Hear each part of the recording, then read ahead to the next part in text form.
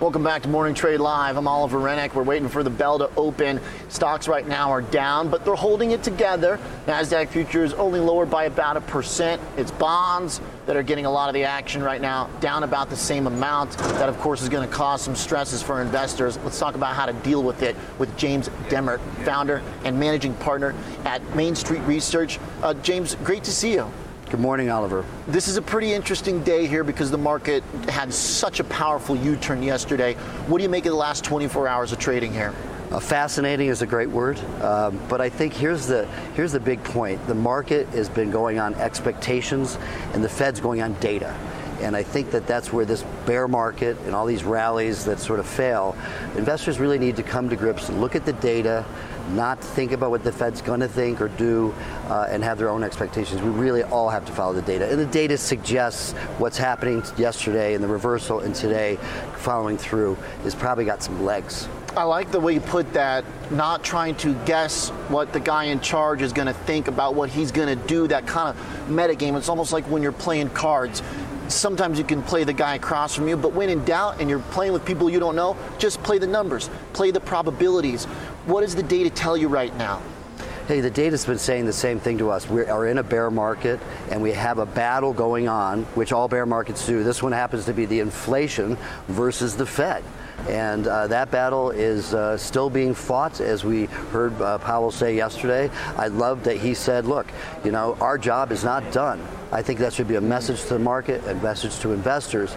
If that job is not done, and we have some metrics we can talk about what makes it done today, but it isn't done. And higher for longer looks like where we're going. A lot of data points to a strong labor market in specific. Tomorrow, employment, ADP, JOLTS, everything this week, as we just saw as well this morning with the jobless claims coming in a little bit light. How does that really factor into the timeline that they're on right now? It just does support the fact that Jay Powell said the job is not done. We have to continue to go. They need those numbers to get better, the jobless numbers to get sort of more favorable, to bring those inflation pressures down. And they just don't look like they're helping at all. We're not seeing any downtrends whatsoever. So inflation's ending up stickier than we thought, which means higher for longer.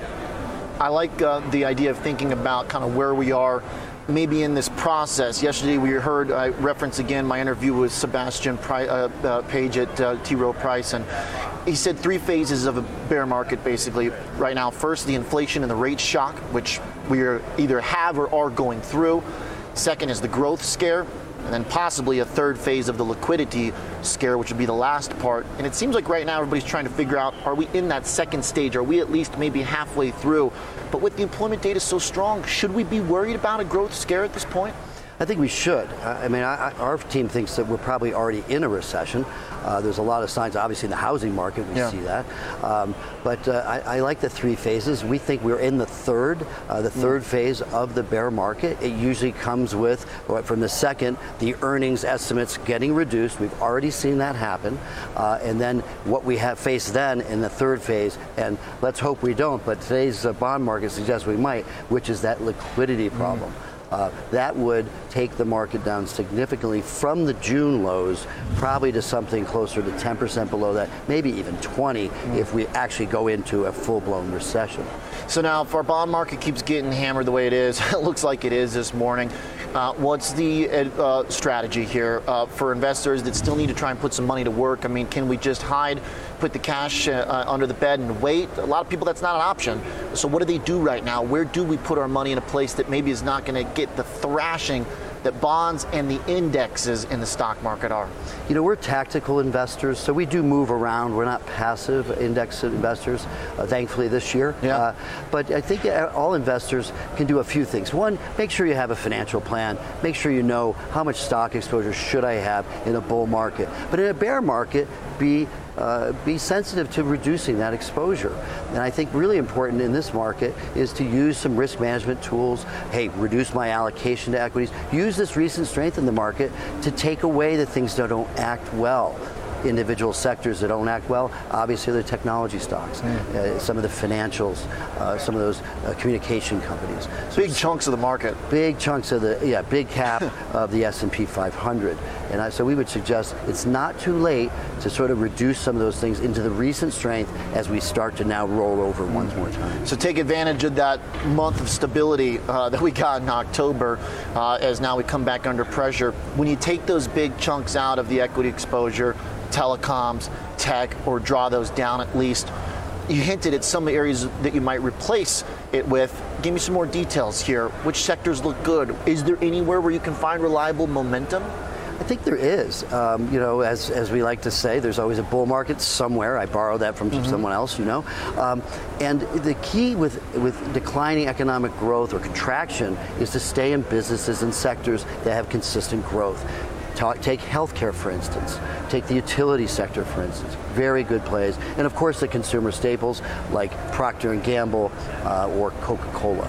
Staples have been pretty solid if they can demonstrate that they can pass on their inflation pressures. So even within these sectors, do you have to get specific? Do you have to go into companies? I think about healthcare, where you'd probably be pretty happy if you're in healthcare compared to much else in this market, but you'd be even happier if you were in Gilead, a stock at highs. How do you weigh that strategy when you talk with clients about buying funds that represent broad baskets, even within a sector or theme you like, versus going in and finding specific stocks? Yeah, it's really about start with those sectors, right? Understand the economic cycle. Again, we're 2/3 of the way through this bear market, and then pick those companies with great balance sheets, great dividend plays, and they don't have to be just domestic. We own Novo Nordisk, which is of course a Scandinavian company, largest producer of insulin, great earnings returns just this week in the report. McKesson is another good example of that. So drilling down and finding companies that sort of have a wall up to protect those earnings and that balance sheet. McKesson has had an incredible year. Probably one of the stars of the healthcare space here. What's driving that? I mean, this has been nonstop, and earnings this week too. I see analysts pushing price targets higher. This is incredible. What's behind it? I think there's always two things behind stock movement. One is the fundamentals of the company, that earnings growth. And as we looked at McKesson earlier in the year, we said, gosh, this is a company that can grow through any kind of climate. So number one is that. But then you have a market like this where people are running from the Microsofts and they're running from the Metas. Where are they going to put that money?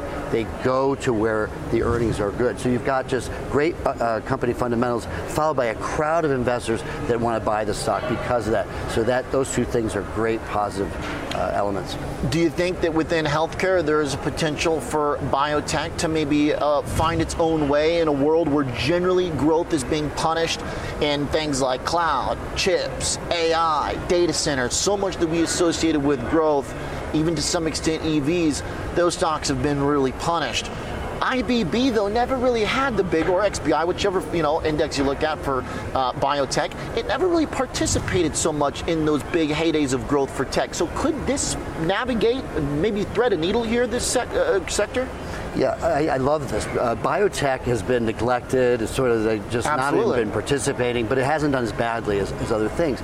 In all bull markets, we're going to get into a new bull market in 2023. We really firmly believe that. It will probably be led by different sectors than the last bull market. We think biotech is definitely a possibility because you've got very high growth, kind of like technology stock type of growth. You've got very low valuations, and it's a part of the market we feel right now there's a great opportunity in because they don't have a lot of downside, but probably also what people should be looking at for their, what I call my next bull market portfolio. Okay, well, NASDAQ down 35% on the year. The growth fund I watched down 31%. Russell down 22, biotech only down 16. So far, even the outperformance here is worth something. Love the sector, the stocks. James, great stuff. Great to catch up here. Great to see you, Oliver. Thanks for having me. Thank you. James Dimmer joining us from Main Street Research.